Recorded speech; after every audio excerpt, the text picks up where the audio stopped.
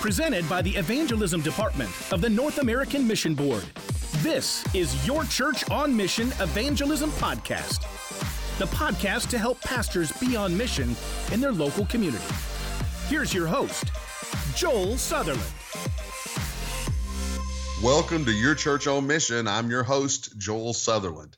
I love to read leadership articles and books and those kind of things from a variety of places. I think if leadership is leadership, and we can learn from a lot of people. And so over the holidays, I read this article that I want to talk to you about today. It was a study published in the British Journal of Health Psychology, and researchers measured how frequently people exercise over a 2-week period. And so they started with 248 adults, and they put them in 3 different groups. Now, let me explain the groups to you. Group number 1 was the control group. And they were asked to keep track of how frequently they exercised over the next 2 weeks. Before they left, each person was asked to read the opening 3 paragraphs of an unrelated novel. That's just how they do control groups. That's group number 1. Group number 2, they called the motivation group. They were also asked to keep track of how frequently they exercised over the next 2 weeks. Then each person was asked to read a pamphlet on the benefits of exercise for reducing the risk of heart disease. Participants in group 2 were also told this: most young adults who have stuck to a regular exercise program have found it to be very effective in reducing their chances of developing coronary heart disease. The goal of these actions was to motivate group 2 to exercise regularly. And then there was the third group. Group 3, they called the intention group. After being told to track their exercise, they also read the motivational pamphlet, and they got the same speech as group 2. That was to ensure both groups 2 and 3 were motivated equally. But unlike group 2, group 3, they were asked to formulate a plan for when and where they would exercise over the following week. Specifically, each person in group 3 was asked to explicitly state their intention to exercise by completing the following statement. Here it is. During the next week, I will partake in at least 20 minutes of vigorous exercise on blank day, at blank time of day, and at blank place. So they had to fill in this sentence. During the next day, I will partake in at least 20 minutes of vigorous exercise on blank at blank day, time of day, and in place. So after getting all those instructions, all 3 groups left. Now here was the surprising results. 2 weeks later, the researchers themselves were surprised by what happened in the 3 groups. In the control group, all they were asked to do was to write down how much they exercised. 38% of people exercised at least once per week in that group. In the motivation group, only 35% of participants exercise at least once per week. Now get this. In the intention group, 91% of participants exercised at least once per week. 91%. Simply by writing down a plan that it said exactly when and where they intended to exercise, the participants in group 3 were much more likely to actually follow through, almost 3 times more likely. More surprising was the fact that having a specific plan worked really well, but motivation didn't work at all. Group 1 with no motivation did better than group 2 that had the motivation. And here's how the researchers put it. Motivation had no significant effects on exercise behavior. The researchers discovered that what pulls that desire out of you and turns it into real-world action isn't your level of motivation, but rather a plan for implementation. In fact, over 100 separate studies in a wide range of experimental situations have come to the same conclusion. People who explicitly state when and where their new behaviors are going to happen are much more likely to stick to their goals. Now, I know what some of you are thinking. What in the world does this exercise study have to do with evangelism? Well, Let's take a quick break. And when we come back, I'm going to be joined by my co-host, Scott Smith, and we're going to dive directly into that question. I'm joined today by my co-host, Scott Smith. Scott, what did you think when you read that article? Oh, so eye-opening. And I think the big reason that it's eye-opening for me is, having a background in ministry and spending a lot of time in the pulpit as you have, we often think in terms of motivation primarily. What can we say? And even if obviously we're expository from the text, how are we gonna shape this message or illustrate it in a certain way that it will motivate people to go and do whatever the text or the message is designed to get them to do. So, for us to think in terms of actually making, church, any kind of spiritual discipline, including evangelism, show up in the life of the people that we're pastoring or leading. This is a very eye-opening study, and totally reshapes the conversation and the outcomes, I believe. Yeah, I think there's a little bit of it, Scott, that goes against the grain of how we as pastors maybe think and have been taught, which is sermons are, motivational, and we tend not to do a lot of intention in our sermon. So maybe I'm not wording this correctly. We do motivation in our sermons, and we even do some application, but not always in the application are we putting laid out plans of intention in our application, are we? No, I think that it definitely moves us toward being more specific in our application when we're talking about any spiritual discipline or improving any area of your life, or really the better term is aligning it more with the scriptural principles that we're preaching. So when it comes to like evangelism, very little of our application has ever been, select a time and place.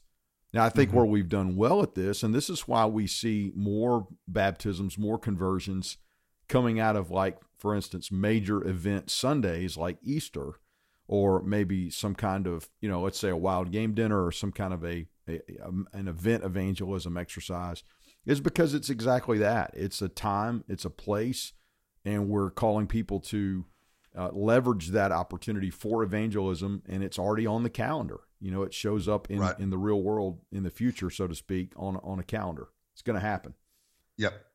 Well, if you look back at, for example, what I do leading up to Easter, the 8 or 10 weeks, 12 weeks before Easter, really what you did at Georgia this year with the Big Invite, you were laying out the intentional week by week strategies for evangelism, right? Take this sign and do this week. Take this card and invite this person this week. Take this social media post. We had intention built into those type programs, didn't we? Yeah, and I think the great thing about, and they didn't state it exactly like this in the study, but you're sort of bypassing motivation and intention. Obviously, those two things have to be included. There has to be a desire for improvement. There's no question. But you're kind of bypassing those. One of the great things that Dr. McDill used to say in our preaching class in seminary was, in sermon building, it's more about perspiration than inspiration. And I would extrapolate that out across every area of life, including evangelism. It's really more about perspiration than inspiration. So we're waiting to feel motivated. We're waiting to feel inspired.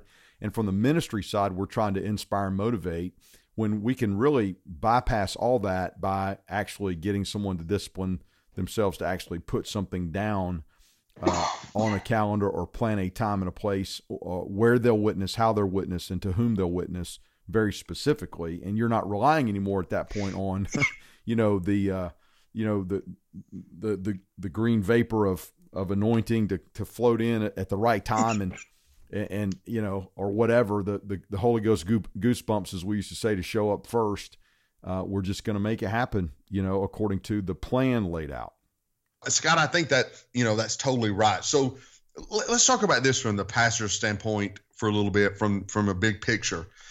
You've often said something to pastors, which is the place to start with a plan is where? Yeah, with a pencil and a calendar. That's really how it should. Your evangelism strategy starts with a pencil and a calendar. I think obviously you'll have to brainstorm with your staff and get things in place, but invariably before that meeting is over, it needs to be on the church calendar. There needs to be times, dates, places, things that are implemented, that are placed on a calendar, so they'll be implemented in real life. Yep. So, I think what happens, I've done this as a pastor, Scott, before. I have sat back and one time with my staff years ago, 15 years ago, I set a goal. We're going to baptize 100 people in a year. And I think we wound up baptizing, 50, 40, 49, 52. I don't remember the exact number. But I was trying the whole year long. I was motivational. We shared it with the church, and I talked about baptizing 100, and never once had a plan. Never, ever had a plan to do it. I think most pastors fall in that category. Now, in recent days, what I've done is laid out a goal that I didn't even share other than with the staff, and we put a plan together. The intentionality of, and you and I are going to do a podcast on this, I know this year sometime, about the student pastor needs to baptize this many. Now here's the plan to do it. He's going to do this many on this day. And went down the list. And it got it out of the realm of, hey, here's what I think happens. And we've kind of alluded to this on the motivation end. Believers know they should be sharing their faith. Pastors know they should be doing evangelism. It's one reason in Georgia over the years you've done a strategy conference. Like, we have the motivation. There's an intrinsic internal motivation about evangelism that we get it. We know that. We know souls are either going to heaven or hell when they die, and there is no in-between place or in the middle place. And good people don't go to heaven and bad people don't go to hell. Saved people go to heaven and unsaved people go to hell. Like, we get that. But that doesn't make us a better witness just knowing that. What makes us a better witness is intentionality with evangelism. Yeah, no question. We spend a lot of time interviewing top baptizing pastors across our state. Without question, intentionality is a common denominator. That word comes up without my prompting at all in these interviews. And you found that also, Joel, obviously in your research that you've done across the SBC. Mm-hmm. And that word comes up a lot. They're using that word with their staffs. That they're using that word with their leaders. But intentionality is still a notion until it is absolutely showing up in the real plan, the life of the church, which is obviously the church calendar. That's right. Right. And I think you'll notice this in a lot of churches, Scott, and pastors. I know this is a podcast, but you can say amen to this. What we wind up with is we have this intention to be evangelistic, but our activities lead us otherwise. So when you look at the calendar you just mentioned, it does not back up the evangelism intentionality we were talking about in our sermon or in our staff meeting or whatever. We have the intentionality in those small settings, but then the actual activities have nothing to do with evangelism, so to speak. Yeah, absolutely. In some of our church revitalization work, Larry Wynn handles that here in Georgia, and I know that that probably different states take the similar approach. But one of the questions that gets asked at the beginning is, what are your values? And every church is going to give you pretty much the same values, and in there somewhere is going to be the Great Commission and soul winning and conversions to Christ, bringing people to Jesus, however they're going to word that. But when you look at the checkbook and the calendar, the actual value, so you essentially have two sets of values. You have aspirational values and you have actual values. And every church has the same aspirational values that always include evangelism, but the actual values obviously are the ones that are actually showing up in what the church actually does over the course of a 12-month calendar. Yeah, it's one set are platitudes, the other set are practicum. We're talking about this pie in the sky over here, but in actuality, we spent more money on our, our fellowship dinners than what we did on evangelism. Yeah. In the average church. That's very common. That's very common. And so having the plan to follow through. So let's turn this around and let's help pastors, I think, maybe put this into practice. What does it mean if we're going to get beyond the realm of motivation and we're going to get into the realm of implementation, plans for implementation? Here's some things, Scott, that maybe a pastor could do. For example, get the calendar and the pencil and write out on the calendar when you are going to do evangelism things. That's the easiest, that's the most simplistic way I can say it. When are you going to do a harvest day? When are you going to go tell lost people about Jesus? Because I'll be honest, man, the year will get away from you in a hurry, and you intended to do a lot of things. How are you going to be evangelistic on Easter? That's a huge problem in Southern Baptist life.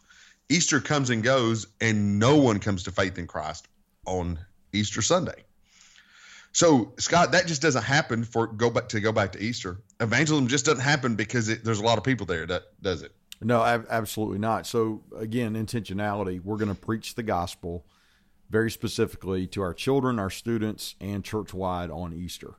And so you're going to flesh that out. I think, and this is really a question I'd have for you, Joel, would be if you're sitting down with your staff and you're looking at what are we going to do that's evangelistic this year, or what are we already planning to do that we plan every year to make it more evangelistic?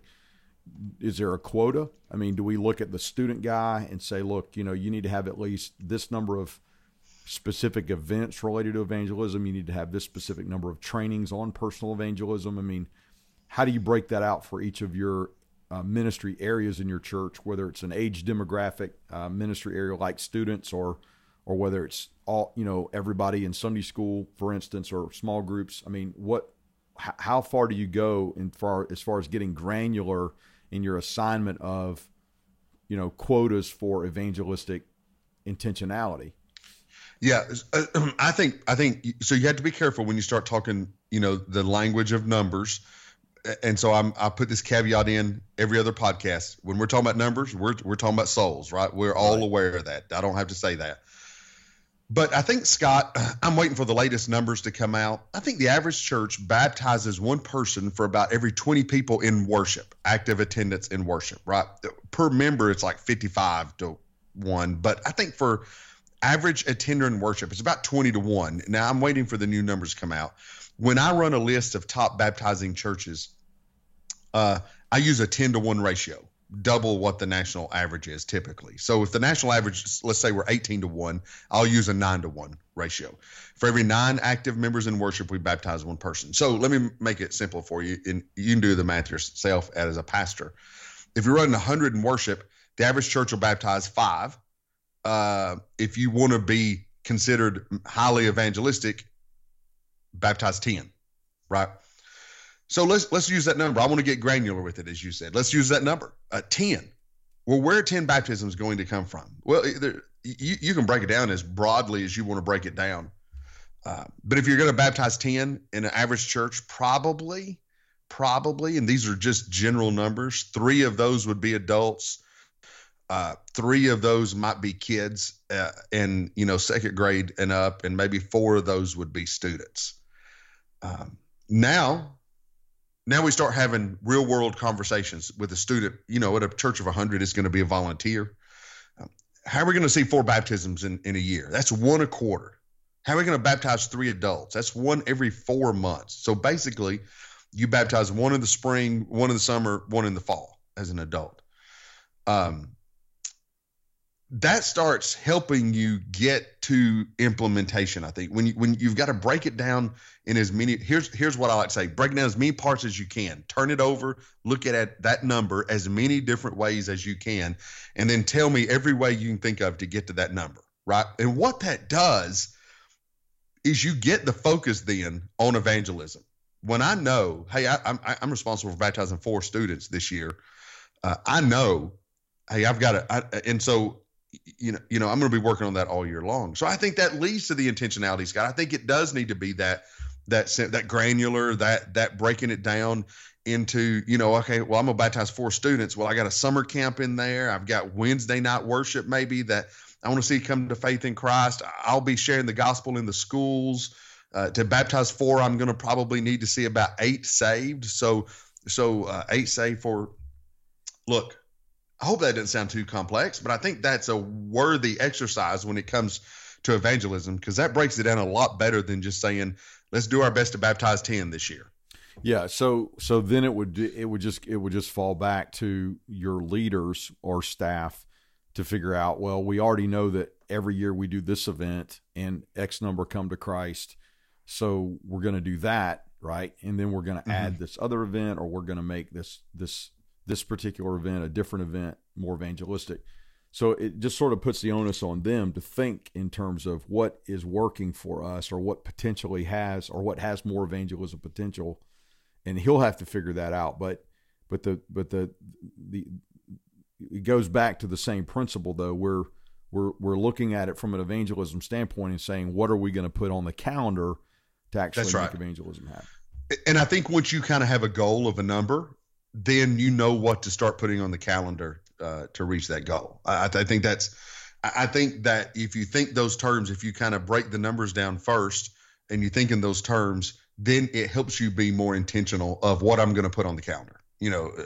Because for a church run 100 to baptize 10, that's pretty significant. I mean, for a church run 1,000 to baptize 100, that's fairly significant. And that never will happen in a church that size without intention. I see churches all the time, Scott, you do too, that run 1,500 and baptize 52 all the time. That happens by accident. Like you'll have that many. If you preach the gospel at all, if you run 1,500, you'll baptize 50 or whatever. Right. But if you're in 1,500 and to make my list of highly evangelistic churches, you got to baptize 150. That's not happening by accident. There has to be intentionality, and there has to be a plan to accompany that intentionality that you write down, you put into place for the whole year. So I think if you're a pastor, this podcast will either be posted in January or February. We're doing it right now because we want pastors to, just to repeat ourselves, pull out the pencil, get a calendar, evaluate what you're doing. Where are you spending your money? I'll give you an example, Scott. The church I'm at, we decided not to do D-Now with students anymore. We had over 250 students involved in D-Now, and last year we had 2 come to faith in Christ. And so my student pastor said, hey, we're evaluating that, and we've determined that's not worth the energy, efforts, and resources that we put into that.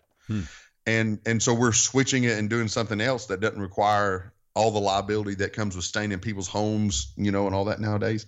Right. But that's because we're trying to be intentional with it. There's a plan being laid out with intentionality. I love that. And man, it changes our thinking, I think, as pastors. More motivation is not going to help. Yeah, absolutely. Intentionality. Absolutely. So coming down to the personal evangelism level, which ultimately a lot of our sermons are geared toward motivating people to go share their faith with coworkers and classmates.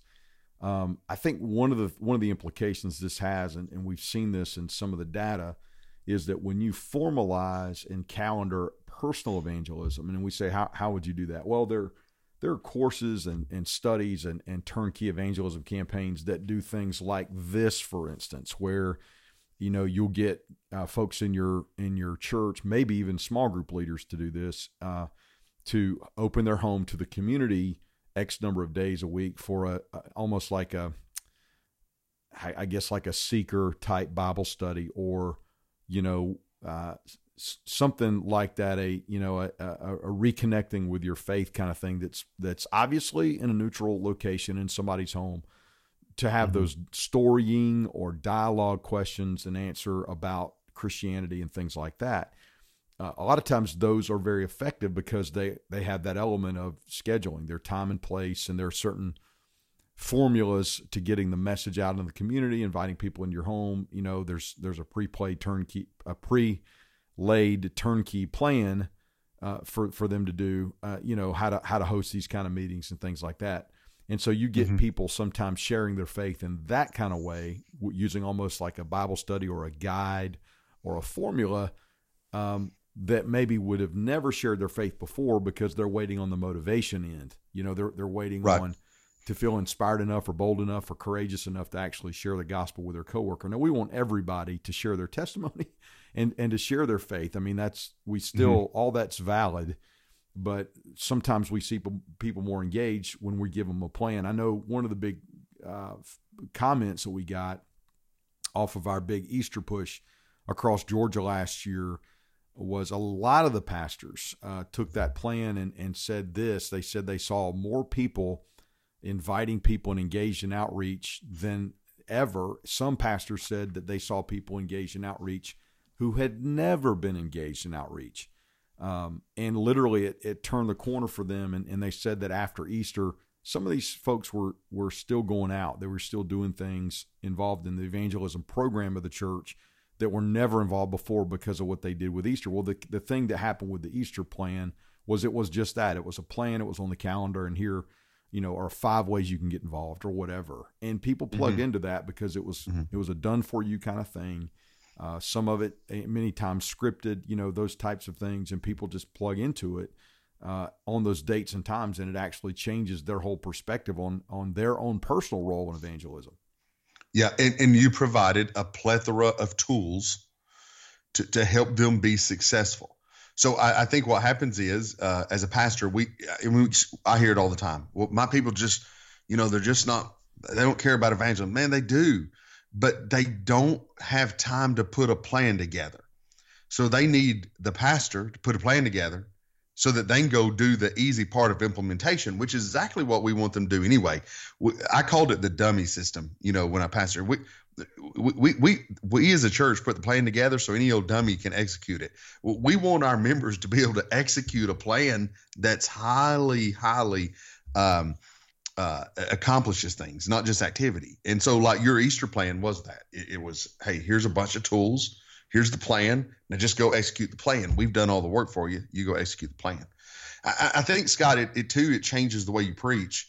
So next time you're preaching on evangelism, I mean, this article made me think it's not just, hey, go tell people about Jesus. It's, hey, here's 2 invitation cards to church. When you walk in the office on Monday morning before 10 o'clock, hand out these 2 invitation cards to 2 people in your office who don't go to church somewhere, right? That's not rocket science, but our people aren't doing it.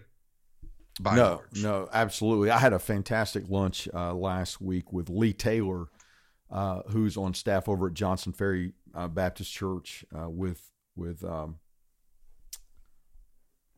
Bryant Wright, and man, they have an incredible approach to evangelism where they're trying to get their people to simply ask the question, "Hey, can I pray for you?" And that's their entire conversation starter strategy. Well, anybody can do that. So they're having big numbers show up at their evangelism trainings, and it's all about how do you take "Can I pray for you" to a gospel conversation. And so they teach them how to bridge that. But that's a great ad, because to say, look, folks, you need to go out. Here's an application. You need to walk up to somebody that you love and care about and tell them about Jesus. That is such an intimidating concept for so many of our people. So when you come one step back this side of that and say, look, can you show enough care to offer prayer? I think that's like their line they actually use. Wow. So caring about people and just praying for people, and that gets the conversation started. That gets people to open up. And of course, those instances, I mean, people come back saying, man, first time I went out and did that, the person broke down in tears, and we ended up talking about the Lord. And so you get a few of those testimonies under your belt, and you're energizing an entire group of people in your church to do something so simple anybody can do it. But that's a very specific thing. So you can say tomorrow, or the next time you eat at a restaurant, ask your waitress if you can pray for her. That's very specific. And even though it's not on a calendar, that next time you go to a restaurant, which will be in the next week probably for most people, they're going to just have that on their agenda. They're going to speak to their waitress and ask if they can pray for her. So that becomes a very simple application that shows up in real time. And in the mind of the prospect, it's not open-ended. It's not vague. It's very specific, and it's something actionable that they can do. And so I would say, in the same way we started this off with the study, where in the 30%, 33%, 35% of people exercise based on reading, a motivational piece about why you ought to exercise versus 90+% that actually did it because they had something very specific in mind about where and when.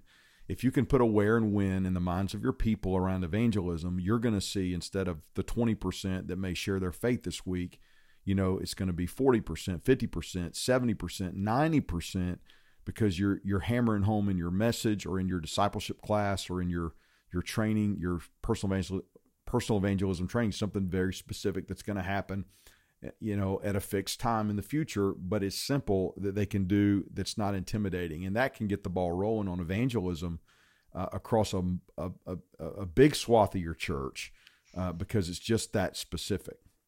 Yeah, love that. So I'm gonna wrap it up, and I'm gonna read this sentence again because I want our pastors to hear it.